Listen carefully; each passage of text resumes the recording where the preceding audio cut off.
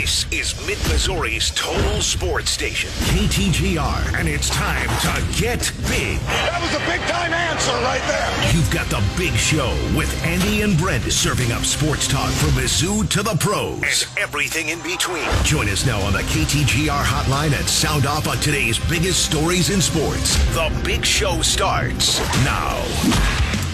You bet it does. Welcome in to this Monday edition of The Big Show on ESPN 100.5 and 105.1 KTGR, your total sports station in mid-Missouri. Thanks for tuning in online at KTGR.com and on the KTGR app. It's Andy Humphrey, Brendan Schaefer, and producer Chris. Back from the long weekend. How's everybody's Thanksgiving?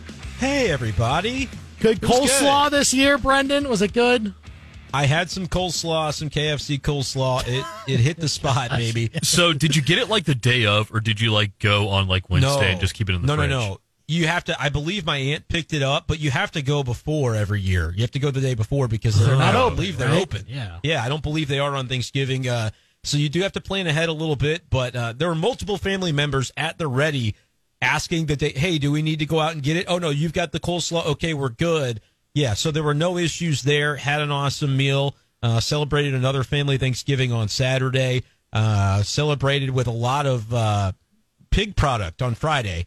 That was I wasn't eating any of it, but the Missouri Tigers certainly were feasting. If you know what I'm saying. Pulled pork on your Friday. You ain't right after the Thanksgiving meal. Man, Mizzou finished out the regular season in big fashion. We'll talk about it here in a few minutes. And at 5:05, we ask of you, fan of the 10-2 Missouri Tiger football team, what bowl do you want to go to? Who do you want to play in a bowl game? Most likely a New Year's Six. The Red Box Bowl. Coming up, the Red Box Bowl. Remember that? Oh, no, man, that was something. I think that's where Ole Miss is heading, and they're not too happy about it. Yeah, probably not. Well, sour grapes. We'll talk about what bowl you want to go to at 5:05. We'll talk some Chiefs as well. They got in another resounding win themselves, getting back into the win column after Monday Night Football last week. And it wasn't looking all that great through the first quarter, was it? No, it wasn't. And I was actually joining producer Chris on the text chain this weekend. Some absolutely deplorable thoughts about the Chiefs. They turned it around. So, all's well that ends well, I suppose. but the texts live on still, and we will get to them coming up at 5:25. Brendan might be joining the same kind of shame train that Chris has been on. The shame train, I'll own up to it, but I was financially backing the Chiefs this week, so I was a little bit down in the dumps when that game started. Oh, we'll get to that. And also, the Cardinals are in the news today for a big reason. There's so much happening. Busy.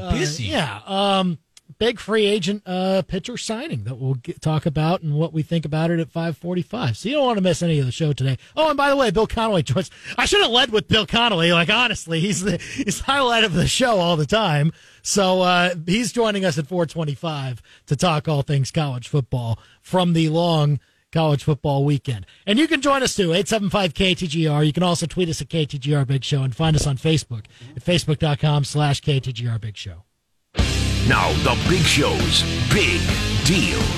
Lots to get to, of course, but Mizzou is 10-2. That's the important thing, is they really put it on Arkansas. Led 20-0 at the half, led 41-0 at the end of the third quarter. Eventually, the final score was 48-14 in favor of the Tigers. Today, Cody Schrader named co-offensive player of the week. He had 217 yards rushing for a season high.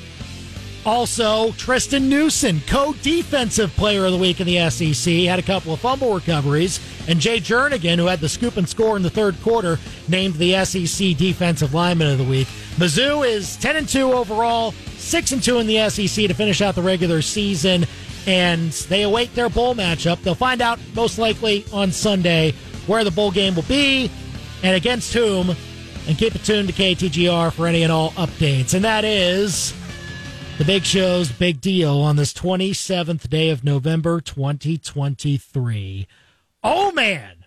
It was so much fun to watch on Friday. Yeah, just the fact that Mizzou turned on the Jets and did not look back. Look, Arkansas, they were banged up, and they lost KJ Jefferson, and that's tough. I don't think they were fit to win that game with or without him. No, I don't think so either. Did not seem that way at all. I mean, both lines of scrimmage.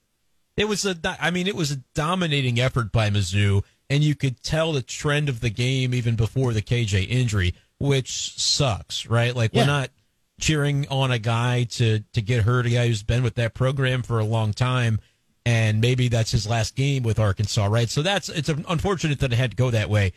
But Mizzou dominated this game in every facet. Would the final score have been different if Jefferson had been healthy? Probably. But I think Mizzou was winning this game regardless. As we saw all weekend, or week, the spread inching further and further toward Missouri. And I thought, oh my gosh, what do they know that we don't? I'm worried.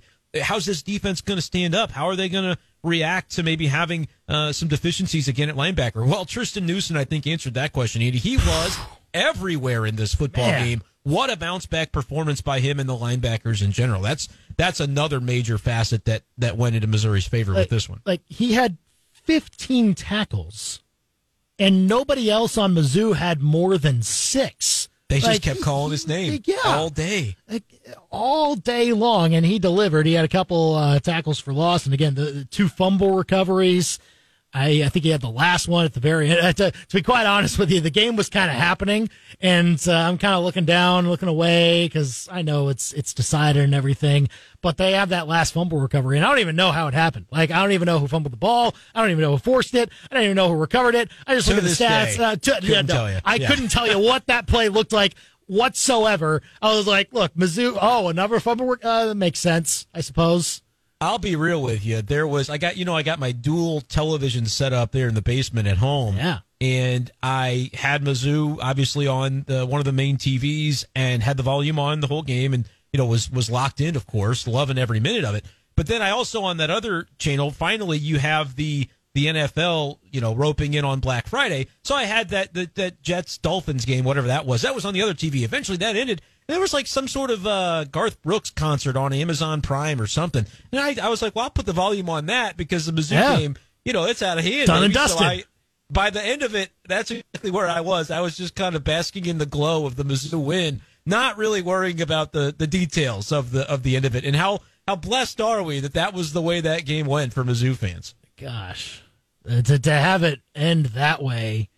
And I haven't heard anything on this front, but all of a sudden is Arkansas and their AD thinking, actually, Sam Pittman. No, they were so emphatic. They wouldn't be doing it. Obviously, they would be going back on their word. But it's college football. The only place where it would happen is here in college football, and in the SEC in particular, given what's happened over the last couple of days in College Station, our favorite town. No question. I wouldn't be shocked if something all of a sudden reversed course there. But 875-KTGR to tell us about what you felt during that Mizzou and Arkansas win. And personally, Andy, I hope they give Sam Pittman the John Calipari contract. Yeah. Extend the man he's doing a great job. I've quite enjoyed the Battle Line rivalry in recent years, so I don't really have any issue. Yeah, I think you go ahead and you just keep him there, Arkansas. He's doing great. A+. Hey, I myself would be just fine with that. And look, Arkansas fans were quite down bad. We had the reemergence of the video of the guy who was on, like, I don't know if it's like Arkansas radio or a podcast or something like that, but basically saying that,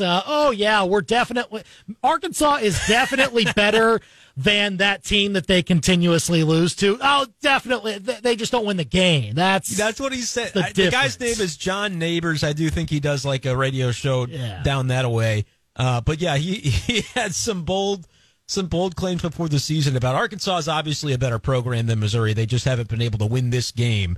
And the proof is in the pudding on that this year. I think the same thing happened again.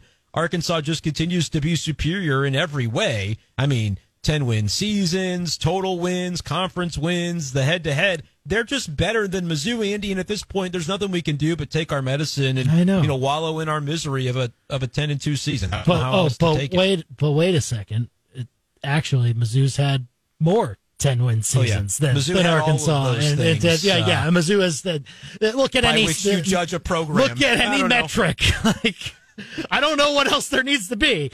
It also I've never seen it. Yeah. I've never seen it. Sorry to cut you off, but I've never seen fan bases like Arkansas, Tennessee love more to talk about what happened 20 years ago, 40 years ago, 50 years ago than those two fan bases. And I think it makes sense why. If you bother talking about what's happening now, it doesn't look so good for Arkansas and Tennessee relative to Missouri, but that's just kind of the way they have to play the cards they're dealt, right? So, we used to be better. Okay. Congratulations to you, I guess. Whatever floats your boat.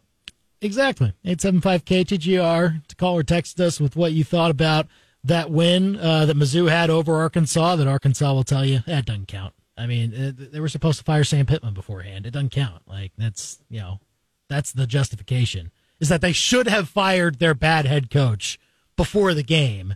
But the fact that they didn't, they were obviously at a disadvantage. So, you don't count the game. Sorry. It's unfortunate that Missouri is always catching Arkansas on these down years. I know, man, every year. You hate to see a down decade like they've just had. Yeah. But it's like, how are they supposed to win the game in a down decade? You had Cody Schrader, Andy. We talked about him. He had a pretty good day, pretty good season for him. Just kind of doing more of the same. What was it? 217 rushing yards, I believe season he racked high. up. Yeah. Most of them in the first half because that's really, all you need. I mean, you got multiple drives from Nate Pete at running back and from Sam Horn at quarter. This game was over. I think the end of the third quarter, 41-0, the graphic, or not even the graphic, but just the video they showed going to break, was just Eli Drinkwitz smiling. And I quickly grabbed a screenshot of that because I thought that is a picture of what this season is right now for Mizzou football. 41-0, hanging out in the Battle Line rivalry 15 minutes to go, and it's just game's done. Game's over. And Missouri is on the way to a 10-win season. It's pretty incredible stuff. It's pretty awesome. And also look, Cody Schrader, he says he's not chasing records. It doesn't matter to him, things like that. He very well could have gotten more in that game if he wanted to, more than 217. And here's the thing. We're now looking at the all-time charts. Brendan, he's only 115 yards behind Tyler Beatty for the single-season record. Yeah, and Beatty racked up a lot of yards. He racked up a lot of yards. He was an animal. And Cody Schrader is, again, I think, very conceivable, depending on the bowl matchup and, how the script of that game goes. You could definitely see Cody Schrader eclipse that mark, Andy, because, again, it's not like he's doing this against just terrible teams. Yeah, Arkansas is pretty bad. But he did this against Tennessee when they were the number one run defense in the SEC. He did it against Georgia. Cody Schrader, there is no schedule-adjusted nothing with the greatness that he has put out there on the gridiron this season. It has just been against the best competition in football, in college football. He has had an unbelievable season, and I think that's why you caught it at the end of the broadcast. Eli Drinkwitz on television, on CBS, stumping for, hey, this guy needs to be getting some talk about the Heisman. And I completely agree, Andy. I don't think it's going to happen that he gets an invite to be on that stage in New York, but I think it should be the case. Like, Jaden Daniels can win the award. That's fine. I think he's deserving. Yeah. I think Cody Schrader, you're the best running back in the SEC. I think that needs to at least get discussed. So I really like, and again, Drinkwitz knows that him going on TV and saying it doesn't necessarily just speak it into existence. But as a head coach, that's another thing that his players love about him, because Eli Drinkwitz goes out there and he doesn't care about how it's going to make him look or if other coaches or programs think it's tacky or whatever. He goes on the TV and says, hey, this guy needs to be talked about for Heisman. That's my dude right there. Like, again, we're just kind of getting more glimpses into Eli Drinkwitz and why he is beloved by this team and in that locker room. I think it's just a bang-up job that he's done this year. I can almost guarantee, I would think he at least gets a few votes. He won't get enough to be invited to New York, but you can vote for anybody. He's going to get a few, like, especially, it's such a regionally based award too. You see all these SEC folks voting for the SEC candidate. There needs to be some SEC folks with his name on the ballot. I guarantee you there will be some Southeastern folks who are writing Cody Schrader is either, I don't know how many they get to vote for. I think it's 3, but there will be some. If you're a Tennessee beat writer, you saw what he did. Yeah. You saw it in person. if you're a Georgia beat writer, I know it can be hard. You know, I'm not going to blame the beat writers. Some of those guys that go on TV or Feinbaum, maybe they're a little different story. No, let's spark some more beefs. Why not? Let's just fight everybody. Voting for the Heisman. Let's just say that. But you have enough people around the SEC have seen in person what this guy does, and I just hope that people don't. You know, well, I never heard of him before this year, so he's not on my radar for a Heisman vote. Well, he should be. Look at the numbers, and he should be. Again, if not here, Andy, where is Cody Schrader going to get the stump speech? I'll give it alongside Eli Drinkwitz if I have to, because this is the time and the place to say, hey, around the country, look at what this kid has done. Take his story away. That was another thing that Eli Drinkwitz said that I thought was absolutely right. Because everybody wants to, rightfully so, trump up the story of Cody Schrader, which is an incredible story to go from D2, walk on to, you know, the best running back in the SEC. But to Eli Drinkwitz's point, it's not just about the story. You can look at the production, and it speaks for itself. So don't give me this is some nice little cutesy story. This dude's a heck of a football player. Second in the NCAA in terms of FBS rushing yards. Just so everybody's clear on that. He's doing it with his production, not just with, he's a nice story. And look, he's going to, even if he doesn't get the Heisman attention, he's going to get several accolades coming his way. He's got the Burlsworth locked up. Like, that's his. They've already sent it. I heard they already sent it to his house. I would not be shocked. Former walk-on.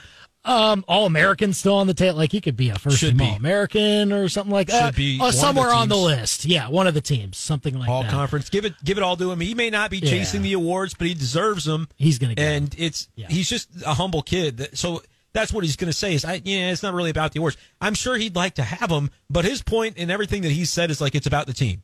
You'll never find a more team-first guy, and that is why, man, I feel great. If my stock in Cody Schrader was what I bought up at, beginning of the season when I was really feeling like this guy was gonna continue to show us some things, I'm living large, Andy, because I think he's just continued each and every week to impress, and even with everybody now aware of him, he just continues to do it all the way through to the end of the season. That's what's impressive. That it never changed for him. Once the accolades came and the feature stories on TV came and all that, nothing changed. He just continued to go out and do his job and do it well. Yeah. It keeps wanting to get better, and that's why Mizzou is where they are right now. So 875-KTGR to call or text in your thoughts on Mizzou after they trounced Arkansas over the weekend. And coming up in about an hour or so at 5:05, we'll ask the question, what bowl matchup would you want to see Mizzou play in later on this winter? They're going to be playing in a bowl game around New Year's. We know that for sure. But what matchup you want to see, who you want to see them face, you can comment on our Facebook page, facebook.com/KTGR Big Show if you want to weigh in on that. So we'll get to some of that at 5:05. But keep getting your thoughts in, 875-KTGR. Daniel texting in, one word, dominance. I don't care where we go as long as we don't get snubbed from a New Year's Six bowl. That would have to be the chaos scenario if that ends up happening. Just hell would have to break loose in the championship. And I do want to go through that scenario and maybe get a better understanding for it myself. But I think Missouri is in a good spot, even with a chaos scenario, because I think there's one outcome that I deem impossible to have it play out and go against Missouri. So I'll talk about that too at 5:05. But I'm very much looking forward to getting into the weeds on that, because this is a time where we do this. We do this every year, Andy, wonder about bowls. But now there's like a lot of reason to be excited about the answer to that question, to where Missouri is going to end up. Yeah, there's a reason to be engaged in what the college football playoff rankings are going to look like near the top. There's a reason to be excited about that. So we'll talk about it more at 5:05. Get us your thoughts at 875-KTGR. You can go to our Facebook page too, facebook.com/KTGR Big Show. How about the thoughts of Bill Connelly of ESPN, what he thought about the big Mizzou win and all of the shenanigans happening in college football as we speak, as we get ready for championship weekend? That's with Bill C. next on The Big Show, KTGR. You're listening to The Big Show podcast on KTGR.com. We're back here on The Big Show, KTGR, KTGR.com, and the KTGR app with Andy, Brendan, and producer Chris. And what a football weekend it was, of course, with the long Thanksgiving weekend, and college football was certainly entertaining all weekend long. And here to talk with us about it is our college football expert, Bill Connelly, over at ESPN. You can find him on Twitter at ESPN_Bill C, and get your Plus subscription to ESPN.com to read his stuff over at ESPN Plus. We'll get to a lot of the playoff stuff here in a second, Bill, but let's start with Mizzou. Wow. I mean, it seemed pretty lopsided from the start. The third quarter happened to make it even more so. Mizzou just seemed to have everything clicking. And yes, Arkansas had some injuries that were very key, that kind of helped it that way. But man, Mizzou certainly did not mess around in a game that they needed to have to keep the New Year's Six alive. Yeah, and they were in control even early. Obviously, they benefited from the Jefferson injury, but against Florida, it was really noticeable. The defense, especially, it felt like the defense was trying too hard. They were going for big hits instead of actually making tackles. It felt like they missed more tackles than they had in a long time, and they responded to that with their most controlled effort of the year. Like, obviously, Jefferson would have made a difference. There was no way he was keeping that game close, though. Instead of 41-0 or whatever, maybe it's 34-14 or something. But the control that they played with right up until the brawl, and then afterward again, was very, very noticeable, and it won them the game. Yeah, it was certainly back at that point. You were thinking about the tide maybe turning one way or the other, but the Mizzou made sure it just didn't happen. And again, with that type of game and that performance to finish off a 10-2 season, I mean, you're starting at the beginning of the year hoping to maybe take a few steps forward, maybe 7-8 wins. But now that the regular season's done and we look back at what Mizzou really put together, especially on offense, to kind of get to this point, what's been the biggest thing that stood out to you and how it happened? Yeah, the offense coming together, especially after those first two games. I think just, they figured out that they were able to open up the passing game a little bit there over the second half of September, and it helped them obviously a ton against Memphis and Kansas State and in those early games.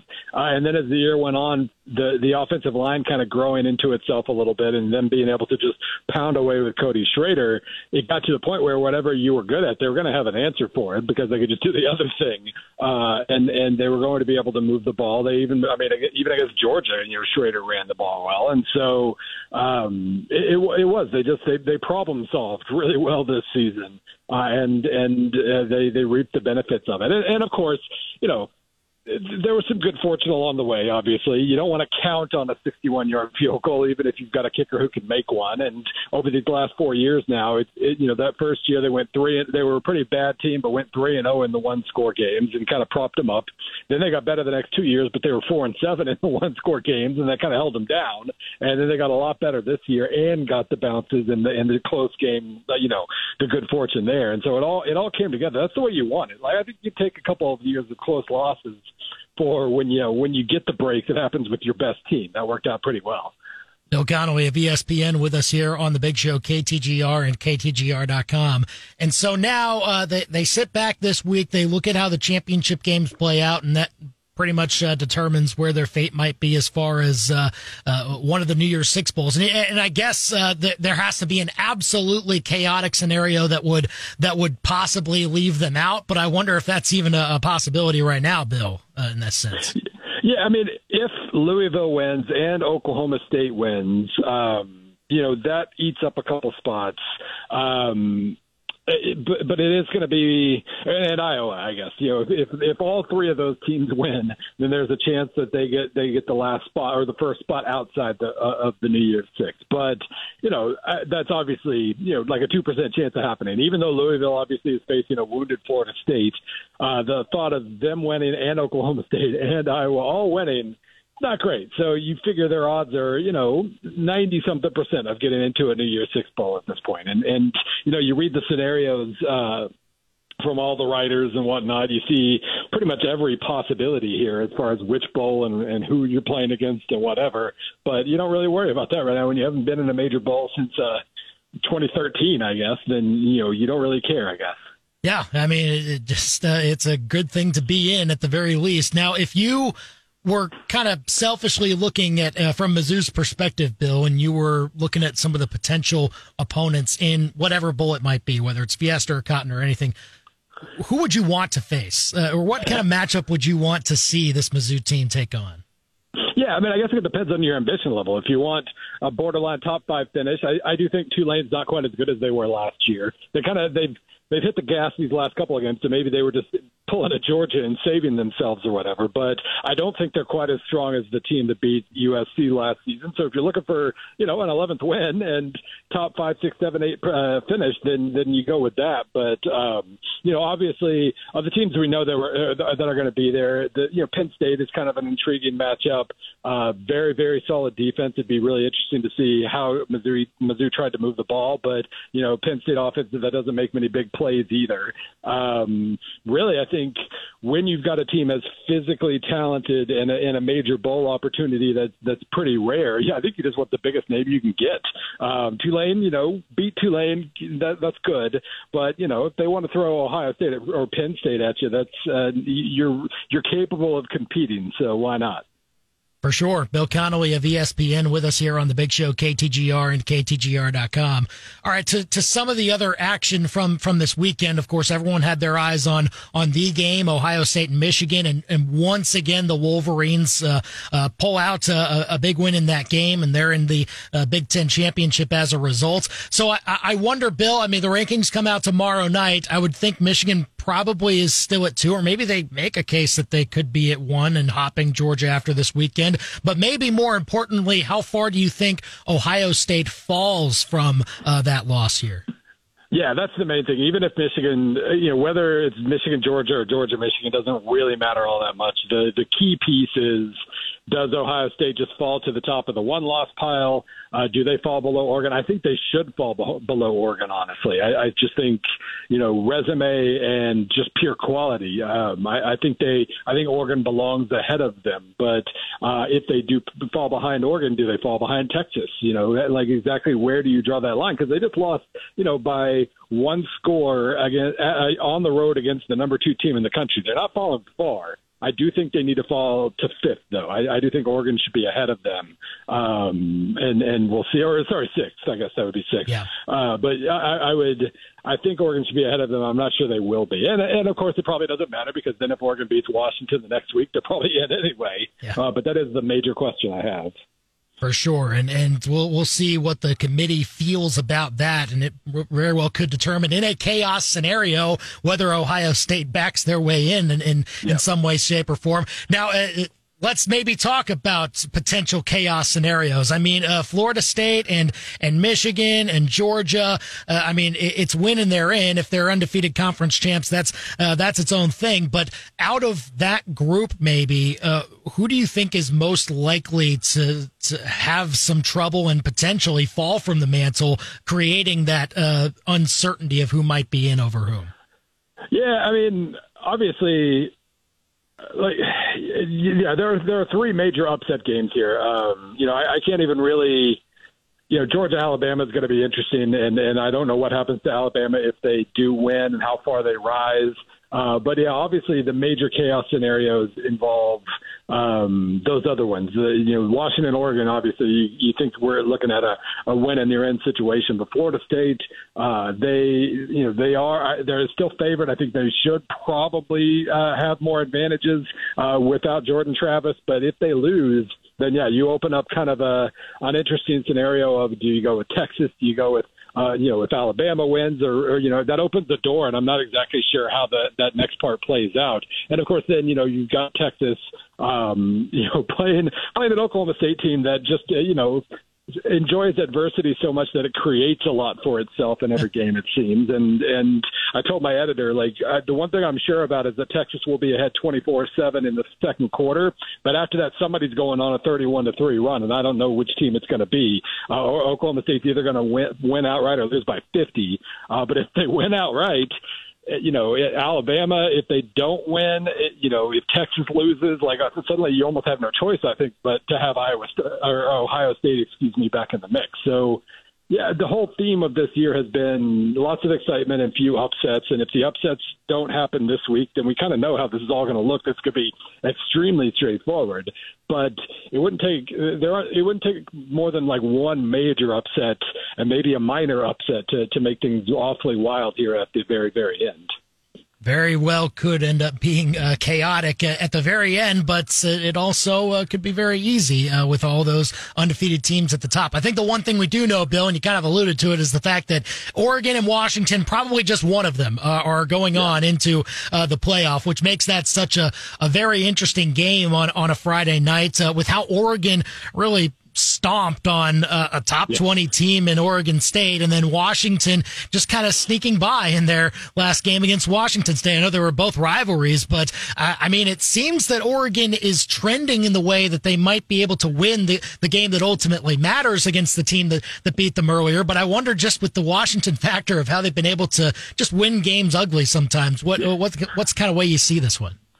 Yeah, I mean, in terms of maturity and perseverance and everything, it's really hard to question Washington at all. They've overcome a lot of different tests over these last few weeks, and power to them for that. I mean, Kalen DeBoer is just an amazing coach. He puts the game in his players' hands, like that 4th and 1 call late against Washington State, and it's pretty incredible. All that said, since the Washington-Oregon game, Oregon has been a much, much better team than Washington. And so Washington's going to have to play its best game since that first one if they want to actually pull this off. Because Oregon, I don't remember what the line was the first time they played, but I know my SP Plus ratings had it, I think, Washington by 2. Now it's got like Oregon by 7 or something like that. That's how much the ratings have flipped in Oregon's favor with the dominance they've shown and just the kind of the slog that Washington's found itself in. So, yeah, the momentum here is certainly shifted, but you still got to beat them. Washington still has it, has it on their racket, so to speak. They can still get in if they win one more.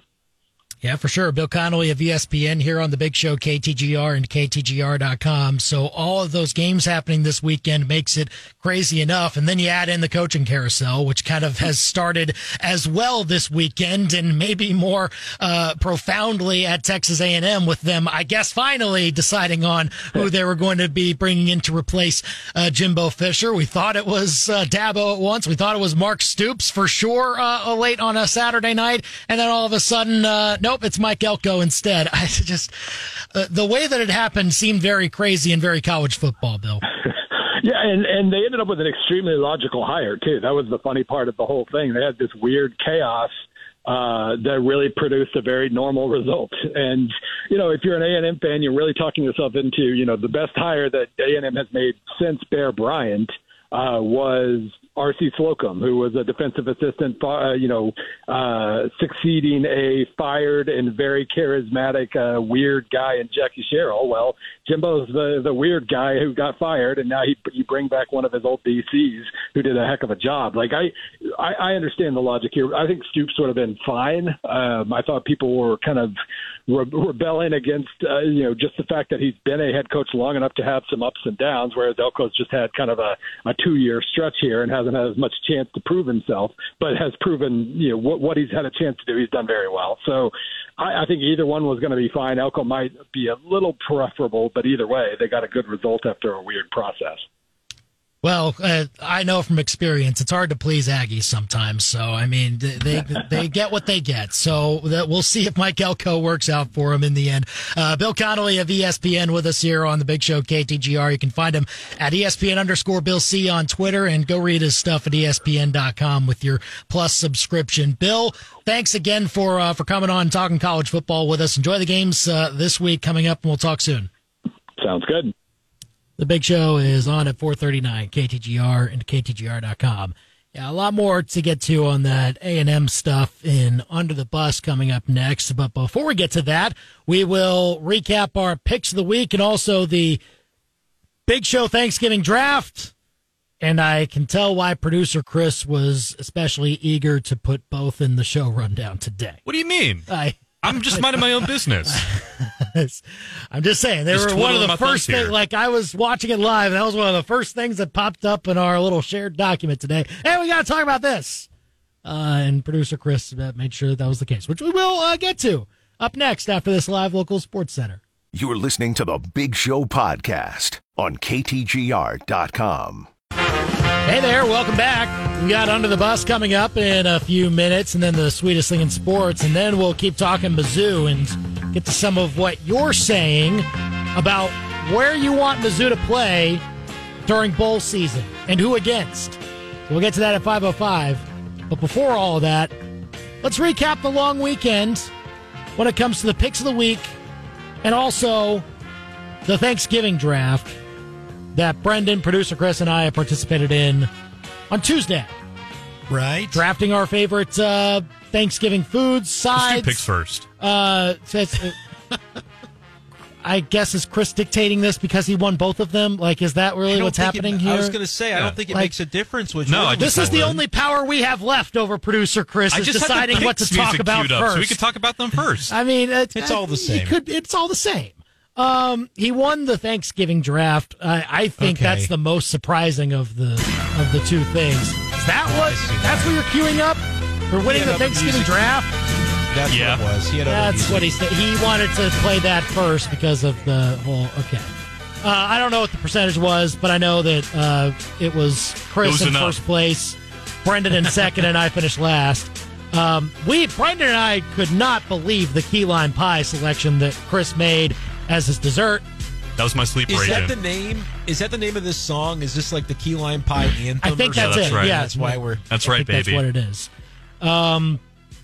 Apparently it didn't sink him enough to lose this draft. Maybe it did his help team was him. pretty good. I don't know. I mean, we have pretty good pies too. But in the end, producer Chris wins that, and he wins the picks of the week. He went 3-1-1 in the picks of the week. I did it. I got another push. That's his fifth push on the year. I don't know how he's doing it. Brendan got a push this week too. He was 2-2-1. I was bad. Yeah. I was 1-4. It's been rough this year. What'd you get right? I got the Niners right on Thanksgiving. Smart. The only thing I got right was the Niners on Thanksgiving Eve. Your Texans. Oh, yeah, picking with my heart there. If D'Amico Ryans would maybe go for it instead of kicking a 58-yard field goal with Andy, Matt that Amendola. Was lunacy to kick that field goal. We'll probably call it ugly tomorrow when we do the good, the bad, and the ugly. But 58 yards, you got to know your personnel. And to settle for that opportunity when C.J. Stroud, I know it was a little bit, kind of questionable, taking some sacks, but he's so creative and can extend plays that I don't know how many more NFL quarterbacks I would take if I needed a 4th and 12 than C.J. Stroud, just because of his ability to kind of Mahomes his way, for back of a letter word, just making things happen when it doesn't look like anything is there. And then they took the ball out of his hands and had a kicker. And that's probably the farthest kick Matt Amendola has had in his life. 58 yards and hits the crossbar. That's just as far as he can kick a ball. Yeah. And as a coach, you need to know that. I can't believe the I Texans will say, didn't find a way to. If you go back and look at some of the video, they didn't spot the ball in the right place that they should have on that field goal. No. It should have been a yard ahead. They rushed him out there, too. And it was on the crossbar. Inches. Yeah. From what would have been a big victory. Should have you still would have lost. For the record, you still would have lost. Yeah, all that would have done was tied it. You're right. So I mean, it still would not have. Overtime, Well, if overtime, maybe they tie. Maybe they tie, and I would have gotten a win there because plus 1.5. But Andy, that your record was still such. That No. I understand. It's again. I had come to terms with that. But I was just hoping for some sort of consolation that would also fuel my personal fandom of teams. But I understand. Alas, we'll try again next week, I suppose, for the picks of the week. 875-KTGR if you want to call or text us here. It's time to go under the bus on the Big Show. This is so Texas A&M and so college football at the same time. Texas A&M, they thought they had Mark Stoops, I suppose. It was being widely reported Saturday night, I believe. Yeah. And then late Saturday night, Mark Stoops comes out with a statement saying, oh, yeah, I was being considered for that job, but actually, no, I'm going to stay at Kentucky, which is first of all, great that somebody would choose to coach at Kentucky instead of Texas A&M in this day and age. Love that. I don't think anybody chose to do that. To be completely clear, nobody chose to coach at Kentucky instead of Texas A&M. Well, really? You think it was just a big misunderstanding? No, I think that thing was rescinded, Greg Schiano style, after the pushback that was going on when everybody had thought it was going to be Mark Stoops. I think they offered him, and then he got off a plane, and then they said, "JK, you can go back home." Wow. I don't think he turned it down, Andy. I think he was told there is no offer for you, sir. Because Texas A&M fans were not happy, which is weird to me. That's very weird. Yes, I think he's a solid coach. I was kind of honestly happy about it because I was worried that A&M was going to get, I don't know, some big name that can make them relevant. And I was also like Jimbo Fisher. Glad, fair enough. But I was also kind of like, hey, getting Stoops out of Lexington probably makes Kentucky worse. So for a minute there, I thought it was kind of a nice deal. But next year, Mizzou plays A&M instead of Kentucky, I believe. I don't think Kentucky's on their schedule next year. Kentucky is not on Mizzou's schedule next year, but that's just 1 year, one game. It doesn't, whoever you're hiring, it's now Mike Elko. They're going to hope he's there for more than just next year. But I fully believe, and I had some Kentucky fans that were on the message boards saying this is kind of what happened, that, they just told him you can go back home. I think he actually was on a plane, potentially, and got turned around. That's the scuttlebutt. Well, if that's the case, I prefer to think of it the other way around, that Mark Stoops decided that Kentucky was a better place to coach than it, which I actually would think is kind of right. I'll bet it's very cushy. Right. Under the bus. You have just as much ability to win the SEC at Kentucky as you do at Texas A&M, and you have much less pressure to do it. That is so true. It's very true. So true, bestie. Is a great point on the pressure. Well, you're right on that. You're correct. But, they care more about basketball there. Again, we'll see what happens with Mike Elko at Texas A&M.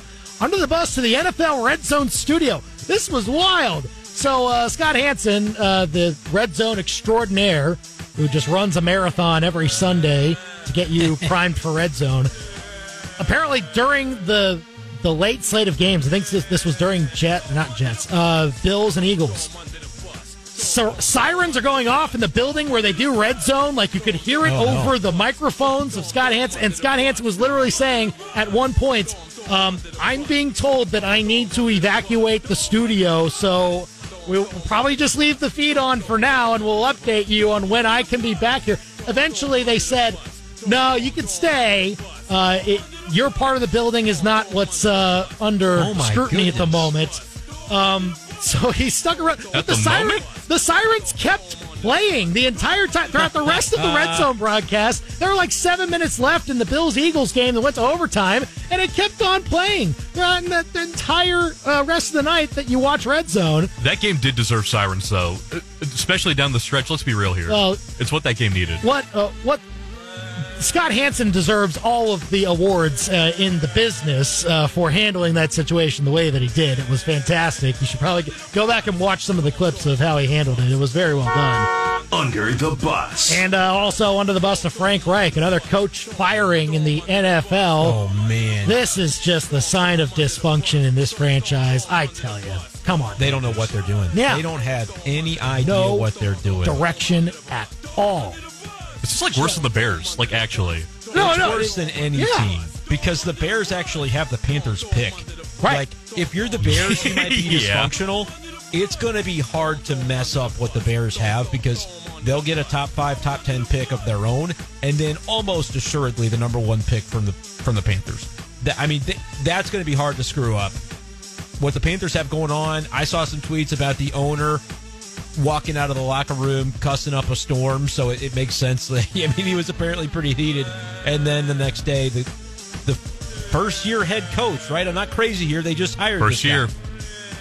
It's ridiculous. They don't have any idea what they're doing. He was fired from the Colts job around this time last year, which we thought was premature. Yeah.